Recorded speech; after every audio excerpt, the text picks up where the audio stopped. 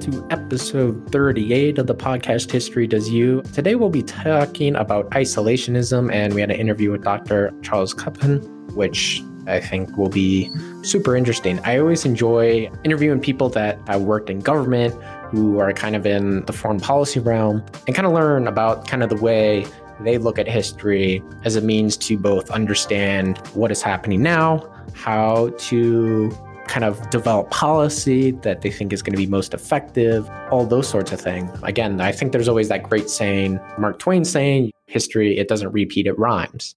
So it doesn't go in this exact fashion that people assume it does, but rather there are similarities that you can kind of look at. And particularly with this episode, I think it's super interesting because we're at this weird time, particularly with American foreign policy, where you have sort of this changing of the guard under Donald Trump. Obviously, we had the election, so it could change. But basically, this idea that this sort of internationalism approach that we've taken since the end of World War II doesn't work, and it's not our problem, and we shouldn't do that. And at least in my lifetime, born in 1999, that's pretty much been the status quo, that we go out and try and solve the world's problems and make it safer for everyone. But right now, particularly with, I think in part with the Trump presidency, is this wider backlash towards, yeah, this isn't working. We're wasting lives in overseas wars. We have troops deployed and bases everywhere. And it's just not, why are we doing this? But you can look at American foreign policy history or diplomatic history and see that, generally speaking, that sort of attitude has really been the norm, that politicians and in general people think that, or thought that, getting involved overseas, either with alliances or as war, was counterproductive and always never really came out of it. So I think it's always interesting to kind of look at those two things. And it's really insightful just in terms of how attitudes kind of change, how wars influence the way Americans think, especially just with World War II, with Pearl Harbor, that super consequential event where we were openly attacked by a foreign power. And even though it wasn't the mainland US, there was always this belief that, well, we have two big oceans that protect us. There isn't really a great power in the Western Hemisphere that can interfere with us or invade us or whatnot. We can't rely on these two oceans to protect us. We have to go out and project American power in ways that are effective in the minds of different politicians and stuff.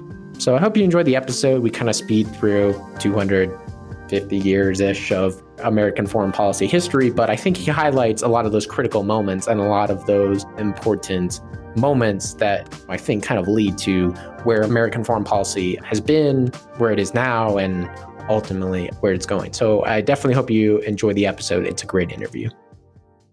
On today's episode, we are very lucky to welcome on Dr. Charles Kupchan. He's a senior fellow at the Council on Foreign Relations and professor of international affairs at Georgetown University. From 2014 to 2017, he served as special assistant to the president and senior director for European affairs on the staff of the National Security Council in the Obama administration. He was also director for European affairs on the NSC during the first Clinton administration. Before joining the Clinton NSC, he worked in the U.S. Department of State on the policy planning staff.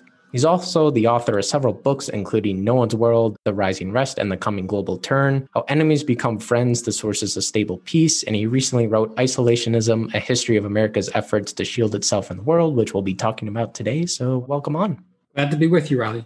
And to start off, what is your favorite subject of either history or foreign policy to research and talk about? Why is your favorite, and how did you become interested in isolationism and American foreign policy? Well, I'm a international relations specialist, which means that I was trained in political science and not in history. But I'm someone who relies heavily on history in my work, and in particular on comparative case studies. And I would say until the book that we're discussing today, most of my work was on other countries. I'd done a lot of work on European history. How Enemies Become Friends was a book of looking at 20 different historical instances of long-standing rivalries ending in friendship. This is the first book that I have devoted exclusively to the United States and to U.S. diplomatic history and grand strategy. And I wrote the book really I think I'd have to go back to the 1990s. You mentioned that I was working on the National Security Council then under President Clinton. And I began to wonder whether the United States was not losing its appetite for a robust brand of internationalism that it had adopted in the 1940s. And I began to think that because after the Berlin Wall came down and the Cold War ended, coverage of foreign affairs in newspapers and magazines and TV and radio plummeted. President Clinton was reluctant to get involved in the Balkans, despite the bloodshed that was taking place there. And then in the 1994 midterms, the Republicans and the Democrats really began to part ways, not just on domestic policy, where they had always had differences, but also on foreign policy. And so I said to myself, something's changing here in this country. Maybe I should go back and explore what the country was like before 1941, because that may give me insight into where we could be headed today. Then we got 9/11, and that whole inward turn stops in its tracks. And the country is riveted by Afghanistan and Iraq and violent extremism, and we're going to war again. But that enthusiasm for the projection of American power starts to trail off again when the wars in Iraq and Afghanistan and then Libya don't go so well. And that's when I said, you know what, I am going to write a book about isolationism and explore this tradition in American foreign policy, because I see signs that it might be coming back. So I really started to write the book in earnest around 2012. Then I go into the Obama administration, put the book aside, but witness a president who's struggling with this question of what should America's role in the world be? And he was, in my mind, a retrenchment president who wanted to get out of the Middle East, but had a very hard time doing so because the Islamic State came back or came around in Iraq and Syria. Afghanistan wasn't going so well. And then Donald Trump gets elected. And what does he say on Inauguration Day? He says, from this day forward, it's going to be America first. Where did that phrase America first come from? It came from the America First Committee, founded in 1940 to block the U.S. from entering World War II. So all of a sudden, we have a president who not only has isolationist inclinations, but in his inaugural address goes back and reaches to the most infamous, in some ways, isolationist group in American history. So that's kind of the longer version of how, why, when I started to write this book. And what are some of the biggest challenges that you've encountered, either in government or just kind of in your career in general? The challenges in government and the challenges as a scholar are quite different. I would say, as a scholar, as an academic who writes books, the biggest challenge is discipline. Writing books is a heavy lift. This book that we're talking about today is almost 500 pages. I didn't know what I was getting into when I started to write it, in part because there were episodes in American history that I didn't even know about that I needed to probe. The big debates over whether to annex various islands in the Caribbean in the 19th century, whether to annex Hawaii, Samoa, Midway Islands, all of these very interesting little kernels of insight into America's history and politics. I didn't even know were out there. And so I ended up having to really delve into a set of historical adventures, if you will, that I didn't know about. And it takes time and it takes discipline. And I've got 3 little kids at home, and sort of writing a book with 3 little kids around is particularly challenging because there are lots of joyful distractions. I would say the biggest challenge in the government, especially for someone who comes in from the outside, like myself, how to operate most effectively. Because operating in the National Security Council and operating at Georgetown are 2 very different kettles of fish. And especially my second case, in my first stint in the NSC, I started pretty much at the beginning, first term. In the case of the Obama administration, I started in 2014, so well into the second term. And as a consequence, it's a little bit like parachuting onto a highway where everyone is driving at 100 miles an hour. And there's no manual. Nobody takes you aside and says, this is what you do on a daily basis. This is who you call. This is how you operate. You literally spend your first month there dodging incoming and trying to figure out how to operate on a daily basis. And before getting into specific episodes of isolation in the United States, can you kind of describe what isolationism is? Is it a strategy, a policy, or an ideology in your mind? Well, isolationism is a loaded word. respects became a dirty word on December 7, 1941, when Japan attacked Pearl Harbor. And ever since then, it's generally deployed as an insult. Someone, an isolationist, when you think that they want to stick their heads in the sand and run away in a delusional manner. What I try to do in the book is very narrowly define isolation as a strategic doctrine, which in the case of the United States basically said, we will not take on strategic commitments outside North America. That is to say, we are not going abroad and extending our strategic reach. We will tend our own garden. We will stay out of other people's hair, and they will stay out of our hair. Now, the US was very engaged in the world from day one. Avid commercial expansionists looking for new markets all over the world. The United States was very expansionist in North America. The story of the 19th century is really the story of America's push from 13 colonies across all the way to the Pacific Ocean. And we grabbed a bunch of land from Mexico along the way and tried several times to take over Canada unsuccessfully. But even though many people would say, well, that doesn't sound isolationist to me, I, at the very beginning of the book, say, listen, I'm going to put out this definition and let's operate according to that definition. And again, it is whether or not the United States is prepared to take on enduring strategic commitments outside of North America.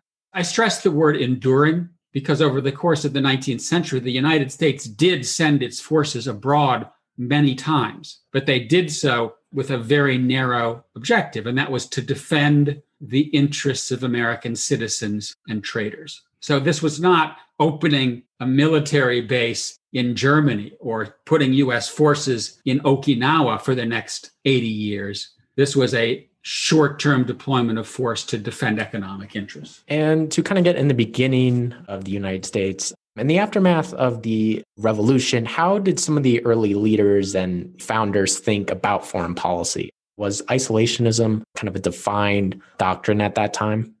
The word isolation didn't really come into modern usage until the end of the 19th century and really didn't become that common until the 1930s. But George Washington, in his farewell address, which was 1796, basically laid out the strategic doctrine that I'm talking about. And he said, and I'm paraphrasing here, the great rule of conduct for the United States when it comes to foreign relations is commercial relations with everyone, political connections to no one. In Jefferson's phraseology, no entangling alliances. So different founders use different phrases. And one of the reasons they didn't use the word isolation is the U.S. wasn't isolated back then. The U.S. was surrounded by hostile powers, the British, the French, the Spanish, Native Americans. And as a consequence, there was no sense that we were enjoying this natural security all by ourselves in North America. But what the founders envisaged was a long-term strategy that would enable the United States security. And that long-term strategy really involved two things: easing, or in some cases, pushing European powers first out of North America and then out of the Western Hemisphere. And then number two, expanding westward with white settlement moving from east to west, pushing out of the way Native Americans, grabbing land from Mexico, and effectively establishing a North American redoubt that spanned from the Pacific coast to the Atlantic coast. And the founders basically said that that would then allow us to enjoy the natural security that comes from large flanking oceans to the east and west and nice, relatively weaker neighbors to the north and south. So the strategy really consisted of two things: get European imperial powers out of our neighborhood and expand westward so that we no longer faced a land threat from Native Americans or anyone else. And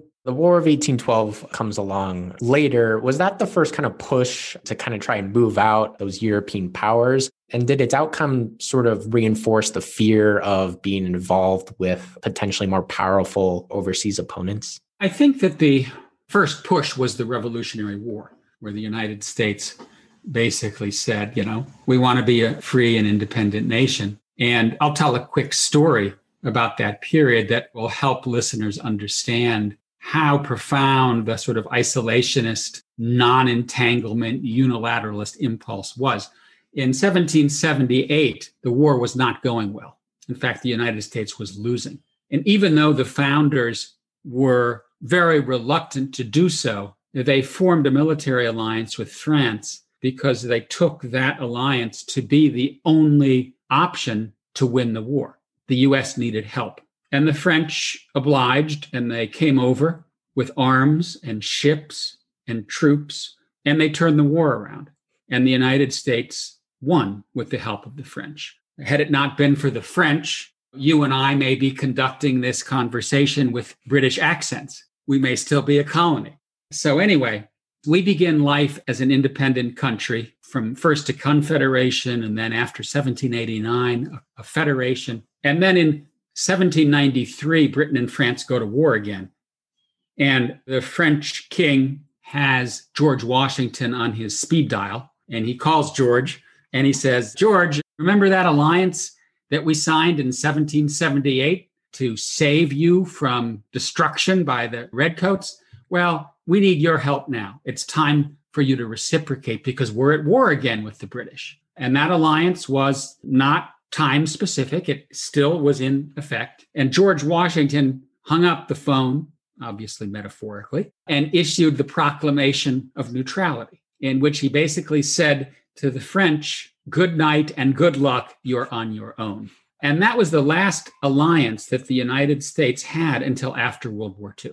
So from 1793, when we reneged, I mean, it really was an act of infidelity, reneged on that alliance until after World War II. The US did not want to tether itself to other countries. And then, even though we kind of won the war, we were still entangled primarily with the British because the French, after they lost Haiti, began to move out of the hemisphere. And the United States bought the Louisiana Purchase. So they were kind of clearing out in the early part of the 19th century. And then the real turning point where we begin to enjoy what I would call natural security was after the War of 1812, which did not go particularly well. I would say it was a draw. Keep in mind that the British burned down the White House. But effectively, the treaty led to a situation in which the British stopped interfering with American seaborne trade, and they removed their last troops from the Northwest Territories. They had left some troops that were seen as a threat by Americans, and they removed those after 1812. And they had been, prior to that time, arming and supporting Native Americans to try to prevent westward expansion. And so it's really after 1812 that the United States has a relatively free hand and begins to envisage a union that would start expanding steadily to the West. And something that, later comes along is the Monroe Doctrine. Where does that kind of fit in terms of the U.S. kind of defining this sort of restrained foreign policy, and kind of what was the contribution of the Monroe Doctrine to all of that? Well, one of the things that I learned when I wrote the book, and it was an eye-opener for me, I went to graduate school in the 1980s. And so I grew up in a Cold War environment. I knew a lot about American diplomatic history, starting with 1941 at Pearl Harbor. But going back and reading the nation's history prior to that was really quite an eye-opener for me. And I think it will be for many Americans. One of the reasons I wrote the book is I think Americans need to know this story. They need to know what the country was doing or not doing in the world prior to 1941, just as they need to know what we've been doing since then. But another revelation that I had was that some of the inherited wisdom is not particularly accurate, in the sense that I saw the Monroe Doctrine as this turning point in which the United States declared effective hegemony in the Western Hemisphere. That's kind of its common understanding. Well, guess what? It was hot air. Basically, what happened is that the British, after the Spanish began to lose their imperial footholds in Latin America, came over and said to the United States, why don't we team up to prevent the Spanish from coming back and trying to reestablish empire? And the United States kind of liked the idea, but didn't want to do anything in cooperation with the British. Again, this kind of unilateralist, isolationist, we don't want to hitch our wagon to anybody. So instead, Monroe gives this speech in which he says no new empire in the Western Hemisphere. He didn't say no imperial possessions. He didn't say that the Spanish and the British had to leave. He just said, we don't want them to come back. Did he do anything about it? No. Did the US really lift a finger until the end of the 19th century? No. So it was really a lot of bluster. In fact, a couple of years later, there was a conference in Panama in which the new republics of Latin America were gathering to discuss their relationships and their relationship with Europe. And they invited the United States. And John Quincy Adams, who had become president by this point, he had been Monroe's Secretary of State, wants to send a delegation of 2 people. This is just a mere diplomatic conference. And Congress goes berserk because they say this violates the advice of the founders. We want nothing to do with involvement in the politics or diplomacy of Latin America. It would be an insult for Americans to sit at the same table with non-whites, Africans, Latins, Catholics. I mean, there was a lot of racism involved in this. And in the end of the day, Adams was able to twist arms and to convince Congress to approve the delegation. But it took so long and it was so painful that one of the delegates died before getting to Panama, and the other delegate got there so late that the Congress was over. So if this is a sign of the great turning point associated with the Monroe Doctrine, I think we better think again. Mm-hmm. And to kind of move ahead, you have obviously the Mexican-American War in the 1840s, which leads to the expansion of territory. But I wanted to ask about the American Civil War. Did that have any effect on sort of the idea of isolationism or kind of the thinking about America's place in the world? Or did it sort of just kind of the status quo remain? Well, number one, there was a reconfirmation of the desire that the United States needs to sever itself geopolitically from Europe. And that's because even though the Europeans declared neutrality, they actually supported the South. And they supported the South because they felt that if the South succeeded in breaking away, there would be 2 Americas. And 2 Americas would be better than 1 America because the strength of the country would be divided between 2 nations. And that obviously left the Union unhappy because the British ended up sending quite a few ships to the South. Those ships ended up sinking Union ships and killing sailors. And so at the end of the war, Seward, who was Lincoln's Secretary of State, said to the British, please now transfer to us Canada as compensation for the fact that you ended up killing a lot of Union soldiers and costing us a lot of money. And the British refused, but they did end up compensating. I think they paid $15 million, if I remember correctly, in compensation for that. It kind of confirmed the sense that the best course for the United States was really to disentangle itself from the geopolitics of Europe and great powers in general. And the other move that occurred at roughly the same time was the purchase of Alaska from Russia, which was again about pushing European powers out of the broader American neighborhood. One other point that's important here is that, part of this isolationist era in the 19th century was about American exceptionalism and the degree to which the American people and their elected leaders thought the U.S. was engaged in a bold and unique experiment in political liberty. But unlike today, when American exceptionalism is in some ways the ideological justification for going out in the world, for most of American history, it was the opposite. It was, we need to preserve and protect the American experiment by keeping the outside world at bay. Because if we aspire to geopolitical ambition, we will pursue that ambition at the expense of domestic liberty and prosperity. We will end up playing by the same rules as Europe's great powers when we don't want to. We want to be a light unto the nations. We want to follow Enlightenment rules, not balance of power rules.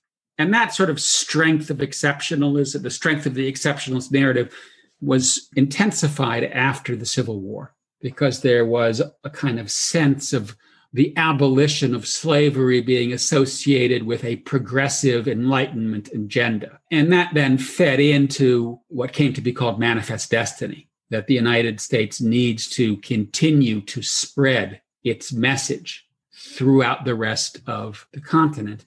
And it was really after the Civil War that the United States takes off economically, basically turning from a bit player, if you will, in a global sense, to one of the world's leading economic powers by the end of the 19th century. And obviously, you mentioned America's economic growth as kind of the 20th century approach as the economy grew and its population grew. Did its ambitions in the world kind of change for Americans? Were there politicians or officials that were beginning to advocate for a more kind of expansionist or aggressive foreign policy? Or, yeah. Well, isolationism was to American politics back then what internationalism is today. And what I mean by that is that those people who were calling for the United States to sort of go out in the world and project its power abroad, they were the ones that were at the margins. They were the political pariahs. There were such voices. Henry Clay, for example, was in the 1820s an advocate of getting much more involved in supporting Republican causes in Latin America. In the 1840s, there were a series of revolutions in Europe, and some voices said, we should get involved and we should send aid because this is part of who we are. But they failed. And then there were also numerous runs at annexing new territory: Cuba, Haiti, Santo Domingo, the Virgin Islands, various chunks of Latin America, Hawaii.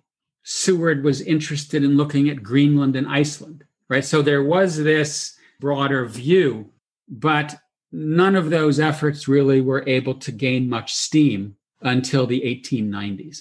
That's when you really begin to see the light bulb go on. And in particular, the narrative that was in some ways launched by a historian named Frederick Jackson Turner about the closing of the American frontier. There was a sense that the U.S. had completed its mission. It had made it to the Pacific coast. It had built an expansive union, yet remained a democracy and a liberal democracy. And now that the frontier had closed, the risk was that America would lose its dynamism because the frontier had been the place where adventurism and discovery and wealth and individualism and democracy had flourished. And that narrative then led to a decisive turn over the course of the 1890s toward taking manifest destiny abroad. And in the first instance, that turn took the form of the construction of battleships, because up until the 1890s, the United States maintained a small navy that consisted mainly of ships capable of commerce protection and coastal protection. As I mentioned, the U.S. often deployed its forces abroad, but basically to protect trade. In the 1890s, battleships started to appear. And initially, Congress was quite skeptical. And they said, well, what do we need battleships for? You need battleships to play the game of great power politics. You need battleships to project power thousands of miles away. We don't need battleships. And in part, what happened to avoid that objection is that the proponents of a blue water navy called these new vessels coastline battleships, because they knew that if they just called them regular battleships, they might not pass. So we built some coastline battleships, and then we built some real battleships. And then in 1898, we used those battleships to pick a fight with Spain, kick them out of Cuba, and proceed to establish effectively as military outposts, military occupation, Cuba, Puerto Rico, the Philippines, Guam, the Wake Islands, Samoa. And while we're at it, we annex Hawaii. So as you can tell, what happened was that the sort of dam broke, and a war that was about kicking the Spanish out of Cuba because of a bloody crackdown that was taking place there turned into America's imperial moment, which didn't go so well because the United States effectively colonized the Philippines after it booted out the Spanish. A terrible insurgency broke out against military rule. 4,000 Americans died. Hundreds of thousands of Filipinos died. And Americans said, what the heck is going on here? We were told that we were going to kick the Spanish out of Cuba in the name of manifest destiny. And now we have become military occupiers of the Philippines. And that then leads to the backlash and the turn back toward isolationism that occurs after 1898. And that turn back towards isolationism, I wanted to ask about World War I, because as tensions built between kind of the European powers, did the US try to stay away, or did they take steps to kind of strengthen its military or insulate itself from any potential conflict? Well, after McKinley, who launched the Spanish-American War, you get Roosevelt, Teddy, who was as keen about empire and expansionism as McKinley. But he essentially sees there isn't support for that among the American public. So he starts to pull back from Asia in particular, where the United States had been quite active, but maintains a pretty tight grip over the Western Hemisphere. Right? 1898 is the beginning of a long era of U.S. intervention in Latin America, which some would say continues to this day, but certainly continued right through into the 1930s and then during the Cold War. Obvious instances of U.S. intervention in the region. But from Asia and Europe, the United States basically pulled back, and we got to what's called dollar diplomacy under Taft. And dollar diplomacy was really going back to the 19th century, which was let's avoid strategic entanglement and focus on trade. Then Wilson gets elected, and he essentially overcorrects for the mistakes of McKinley, right? McKinley was a kind of open realist. We are expanding to increase American power. And Wilson says, we will enter World War I, but we have no realist ambition. This is not about power. This is about democracy, keeping the world safe for democracy. And I would also point out that during 1914, 1915, 1916, Wilson was a hardcore isolationist, right? Because the war breaks out in the summer of 1914. The United States doesn't enter until 1917. And during those interim years, Wilson basically said, we don't have a dog in this fight. We don't have an interest.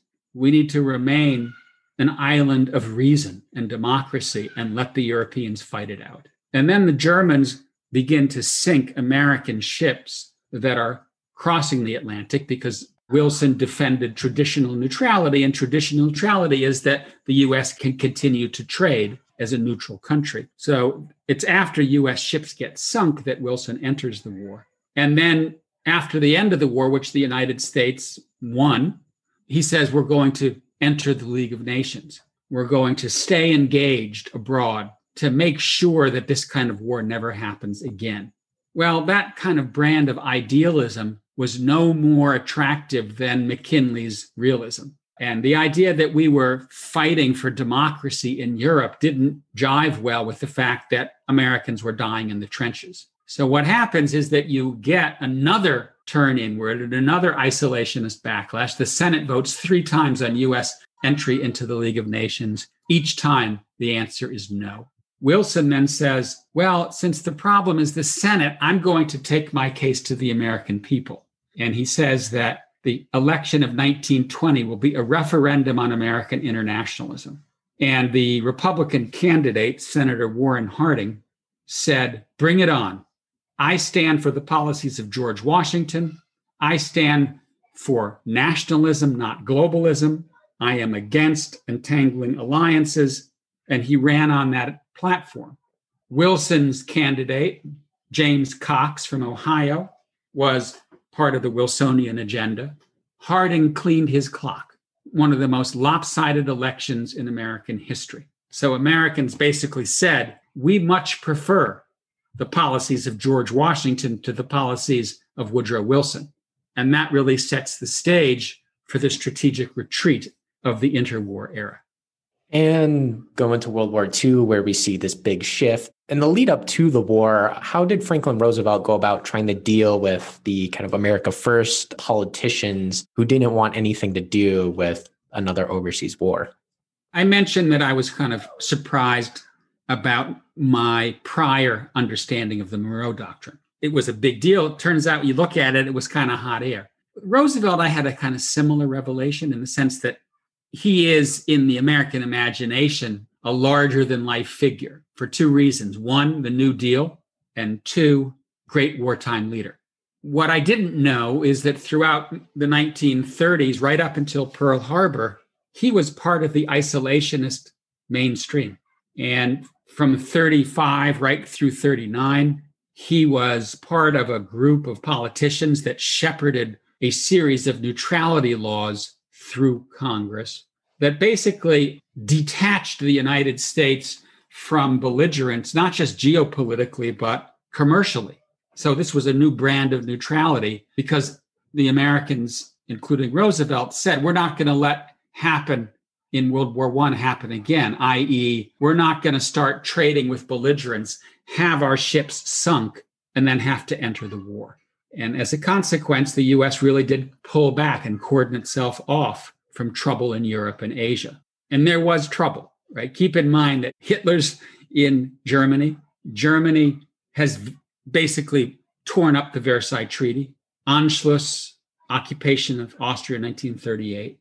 Japan invades Manchuria in 31, then goes into much of the rest of China in 37. So basically the world is in flames, and the United States is backing away further and further and further, saying, hey, we want nothing to do with this. Roosevelt finally changes his tune in 1939 because he fears that if Britain were to fall eventually, that Germany would be so strong that it could eventually come across the Atlantic and imperil the United States. And that's when he begins to back away from strict neutrality and introduce what was called cash and carry. And that was if the British or other associated or allied countries come with their own ships and pay cash, we will sell them goods, including military items. But that still was quite restrictive, right? They had to bring their own ships and they had to pay in cash. And that then is what starts the movement toward the America First Committee, which is to block Roosevelt from aiding countries that were the victims of fascism and Nazism, because they felt that this was a slippery slope to war. And the America First Committee opened its doors in 1940. It had about 800,000 members. It had over 400 chapters, and it was very influential. And Roosevelt eventually went from cash and carry to lend-lease, in which he began to provide excess military equipment to the victims of the Nazis and the Japanese. And he began, after that, to enable the United States Navy to patrol the Atlantic up to a certain point to help ships that were going across make it across, saying where the German submarines were and that kind of stuff. And he was in heated battle with America First Committee, who were strongly opposed to these policies and believed that the United States should stick to a policy of hemispheric isolation. Some historians believe that Roosevelt was trying to back the United States into the war. It is to say, he was deliberately giving assistance so that ultimately somebody would attack the United States and then we would have to go to war. I found no evidence to that. In fact, the contrary. If you look at what he was saying and what he was doing, he was supplying assistance to others so that they could defend themselves, so that the United States wouldn't have to get involved in the war. And he, in fact, stuck to that strategy, because it wasn't until Japan brought war to the United States that Roosevelt decided to enter the war. And then everything changes. The America First Committee closes its doors.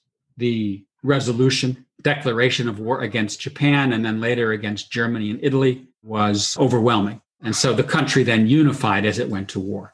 Mm-hmm. And obviously, World War II ends with a victory of the United States, probably the only really allied country to not be touched by the war in the sense that it wasn't bombed, it wasn't invaded. What motivated the U.S. to then pursue this idealist internationalism, as you called it, rather than the isolationist policies that had been the norm for many decades to that point?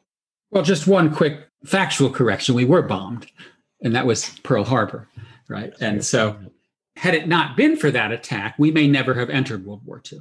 No one will know. But that day, December 7, 1941, changed America, and it more or less silenced the isolationists for the next 70 plus years. And effectively, what Roosevelt did after Pearl Harbor is he married the realist tradition of McKinley with the idealist tradition of Wilson to create what came to be called liberal internationalism. which is the United States would project its power abroad, but in the context of international partnership and multilateralism. And it also completely revised the exceptionalist narrative. The exceptionalist narrative up to that point had been, we need to protect the American experiment by staying aloof from the world. Starting in 1941, it became, we need to make the world safe for American engagement because standing aloof doesn't work. And that's when you begin to see the effort to go out and not just defeat adversaries, but remake them. And we did remake them successfully. We defeated Nazi Germany, we defeated Italy, we defeated Japan, and helped turn them into constitutional liberal democracies. And that then really set the stage for the Cold War and for the formation of a bipartisan compact behind this new brand of American internationalism, which stayed pretty strong right through the end of the Cold War. The isolationists started to make a comeback in the late 1940s as the Cold War heated up in response to the Truman Doctrine, which was an effort to provide increased assistance to Greece and Turkey to prevent communist inroads. And then you get the Korean War, and then you get Truman's decision to deploy, I think it was 3 divisions to Europe, in some ways in response to the Korean War. And the isolationists are coming back and saying, whoa, wait a minute. We are getting way in over our heads. And there were various efforts to pass legislation that would tie the hands of the administration when it comes to international agreements and deploying forces. Those legislative initiatives were defeated. And I would say the isolationists made their last gasp around 1953, 1954, and that they were more or less pushed to the margins for the balance of the 20th century, even though there was a kind of, obviously, a big debate in response to the Vietnam War. But the isolationists never really got traction after Vietnam. I would say the main impulse was retrenchment. Let's pull back. Let's let others do a greater share of the fighting. But because the Cold War was still going on, there really was no serious debate about a global pullback. It was much more about pulling back from Vietnam. And outside of that episode in Vietnam, you mentioned that there wasn't really any loss of confidence in this internationalism. In terms of the end of the Cold War, did the quote unquote victory in the Cold War reinforce this idea that this liberal internationalism was the right way to kind of approach the world? And do you think it led to this kind of ultimately, I think, kind of an overreach in American power? Yes, that is an accurate description of the story that I tell in the book, in which the U.S. prevails in the Cold War. The Soviet Union implodes. And the U.S. then tries to take the Western order and universalize it. NATO expands. Russia joins the G7. China joins the World Trade Organization. And there really is a sense that, as Frank Fukuyama, a fellow political scientist, put it, history was coming to an end. Ideological convergence was taking place. And so I think there was ideological overreach as a consequence of that triumphalism. And then after 9/11, strategic overreach. The two went hand in hand. And the strategic overreach after 9/11 was in part ideological, in the sense that I do believe that the neoconservatives who helped orchestrate the Iraq War during George W. Bush's presidency believed that they were taking action that would bring liberal democracy to Iraq and to the rest of the Middle East. That's not quite what happened. The Iraq War started a period of instability in the region that we continue to live with today. And in many respects, it is the overreach that began in the 1990s and that was intensified after 9/11 that, to me, explains where we are today. And where we are today is, in my mind,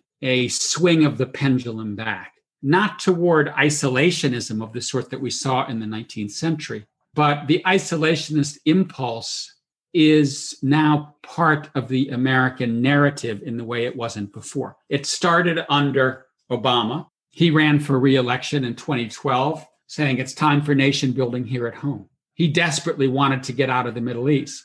but was unable to do so, in part because of the Islamic State. He needed to go back into Iraq, into Syria, and in part because Afghanistan didn't go as he had expected, right? So he was quite frustrated.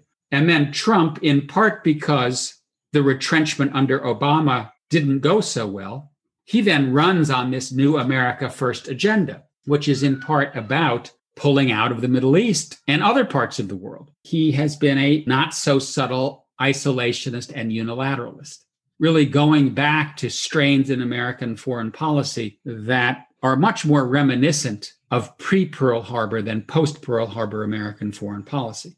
And in fact, when Trump came into office, and I was already writing this book, I was struck by the degree to which the isolationist, unilateralist, protectionist, racist elements of his policy resonated so strongly with elements from early American history. And I don't think that he was sitting in the Oval Office reading history books, because as far as we know, he doesn't read a lot of history books. But I think what he was doing was tapping into this different strain in the American experience, in the American political culture, a strain that runs stronger in the parts of the country that support him than in the parts of the country that are blue, that are pro-democratic. That is to say, less keen on globalization, less keen on projecting American power abroad. And so Trump has really presided over a country that was turning inward when he came into office and is now turning even further inward because of the pandemic and the degree to which economic dislocation has led to a profound sense of the need to focus on the home front. And so it's no accident in my mind that as he has run for re-election, Trump has been pulling troops out of Afghanistan, Syria, Iraq, and Germany, because he wants to say to the American people, I hear you. I told you I was going to bring the troops home, and I'm going to bring the troops home. And in general, do you think President Trump is an aberration, or do you think he has officially changed American foreign policy, at least for the next couple of decades? I think Trump is an aberration. I hope Trump is an aberration, less because of his specific policies and more because of his style and his disregard for finer democratic traditions. I never thought that I would live to see the day where an American president openly fuels racist fires, openly insults minorities, openly says, I'm not so sure I'm going to abide by the results of the election, openly calls the free media an enemy of the people, right? I mean, this is not supposed to happen in the United States of America. This is supposed to happen, in other countries that don't have democratic traditions, but it's not supposed to happen here.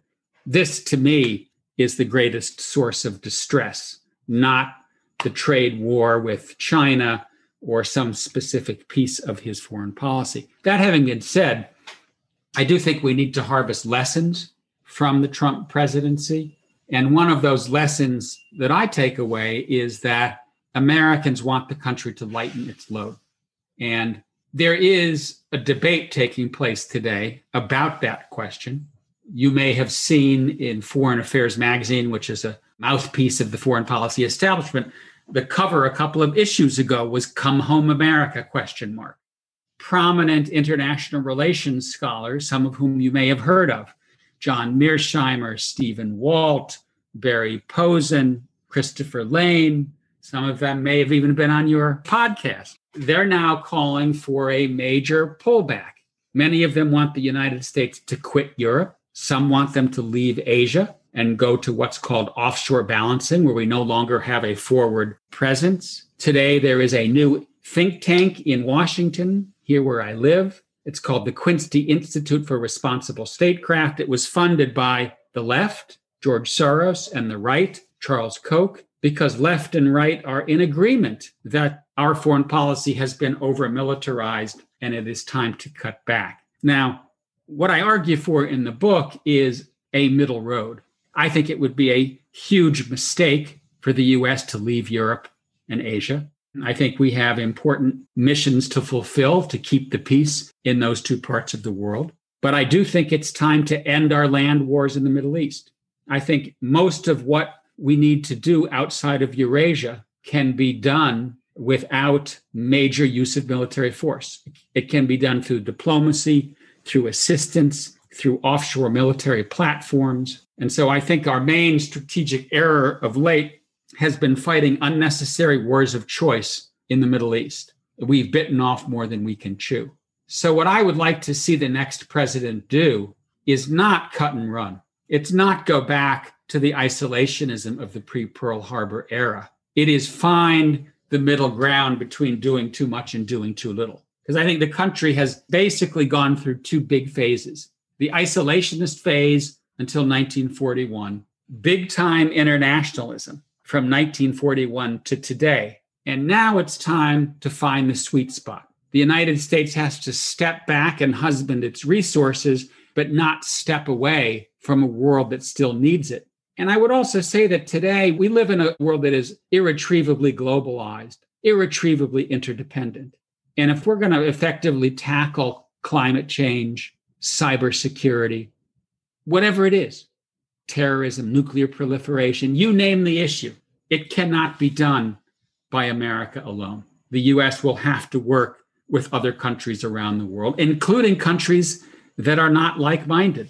China is going to be the world's largest economy by the end of this decade. We're going to have to learn how to work with China if we're going to tackle the globe's problems. So my plea to Americans is let's find that middle ground.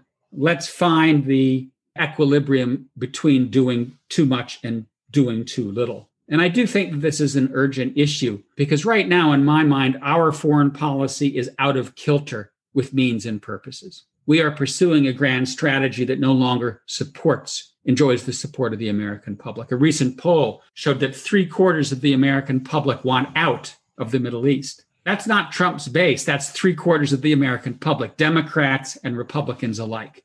The Democratic platform calls for getting out of the forever wars and ending policies of regime change. I think politicians need to listen to what the American public is saying. I think the American public remains basically internationalist and wants to stay engaged in the world. But it has to be smart engagement. It has to be pragmatic engagement. That's the way to ensure that the country's role abroad is in sync with and not at odds with public sentiment. So I hope you enjoyed that interview with Dr. Kupchan. Again, I always really enjoy kind of interviewing people from sort of the foreign policy realm, just to kind of get their takes, how their experiences in government and foreign policy sort of influence the way they look at history, and how history in turn kind of influences where policy should go or things of that nature. And I think we're in this really weird place in terms of foreign policy where it's the majority of Americans don't like the status quo, which is this liberal internationalism where you have American forces all over the sea or across the globe. You project power in different ways, whether it's military, economic, cultural, those sorts of things. But all of that has come at a tremendous cost in lives and money, and people are simply fed up with it. And especially with all these pressing issues such as climate change, such as the pandemic, such as China and Russia, for example, there's, I think, this weird moment where there's a chance that American foreign policy can really be changed for the better to meet these different issues. But I think it's about finding sort of middle road, as he described it, not being so over-militarized with foreign policy, rather maybe relying more on diplomacy, rather economics, that sort of thing. Again, just as he mentioned, China's rising power. And as we covered in previous episodes, when a rising power attempts to displace a hegemonic power, usually ends in wars, and that is very bad. But again, there's also, these global issues such as climate change and pandemic that don't really care about borders or countries or whatnot. So there's going to have to be some sort of international cooperation to meet those issues, whether people like it or not. So while I think in particular Republicans advocate for this America First policy, I don't think it really works when there are international issues that are going to affect us no matter what you do. Like, you can deploy the Navy to protect whatever, but that's not going to stop climate change. That's not going to stop a pandemic. So again, I think things of that nature are going to be really important going forward. And again, I enjoy kind of looking at these issues because I think it's always important to look at history as a tool to kind of go what has succeeded, what has failed, how do we create policies that are most effective, both meaning that there's buy-in from the American people and also that it's effective in solving these different issues. And again, it's very weird. Again, there was a debate last night. I'm recording October 23rd. There was the last debate, and foreign policy wasn't really at the center of debate. It was more or less, I think there were a couple segments about China and stuff like that, but really there wasn't a lot. But also I think there are two different views just in terms of there's the Republican Donald Trump doctrine, which is you isolate, you don't get involved, that sort of thing. I think there's some elements of that Democratic side, but there's still, I think, that establishment type liberal internationalism. But again, I think there, as he mentioned, there is a wider strategic rethinking, especially among the, I think, foreign policy establishment about, okay, clearly what we've done in the past hasn't worked. How do we reevaluate, take lessons, and kind of create new foreign policy? So I think it'll be interesting, the outcome of the election, whether it's kind of a reaffirmation of this sort of isolationist foreign policy under Donald Trump, or maybe even a change, middle of the road of route with Joe Biden. So I hope you enjoyed the episode. Definitely probably one of my favorite interviews of doing it. As always, feel free to send me feedback about guests, whatnot, that sort of things. Hope you enjoyed it. If you have reached this point in the podcast, you are at the end, and thank you for listening all the way through. As always, follow us on Spotify, subscribe on Apple Podcasts. You can also follow us on social media at History Does You on Instagram or Facebook to keep up with new episodes, giveaways, and the chance to ask questions of your own to our guests. If you listen to us on Apple Podcasts and enjoy what we do, please give us a review and share it with your friends. Thanks again.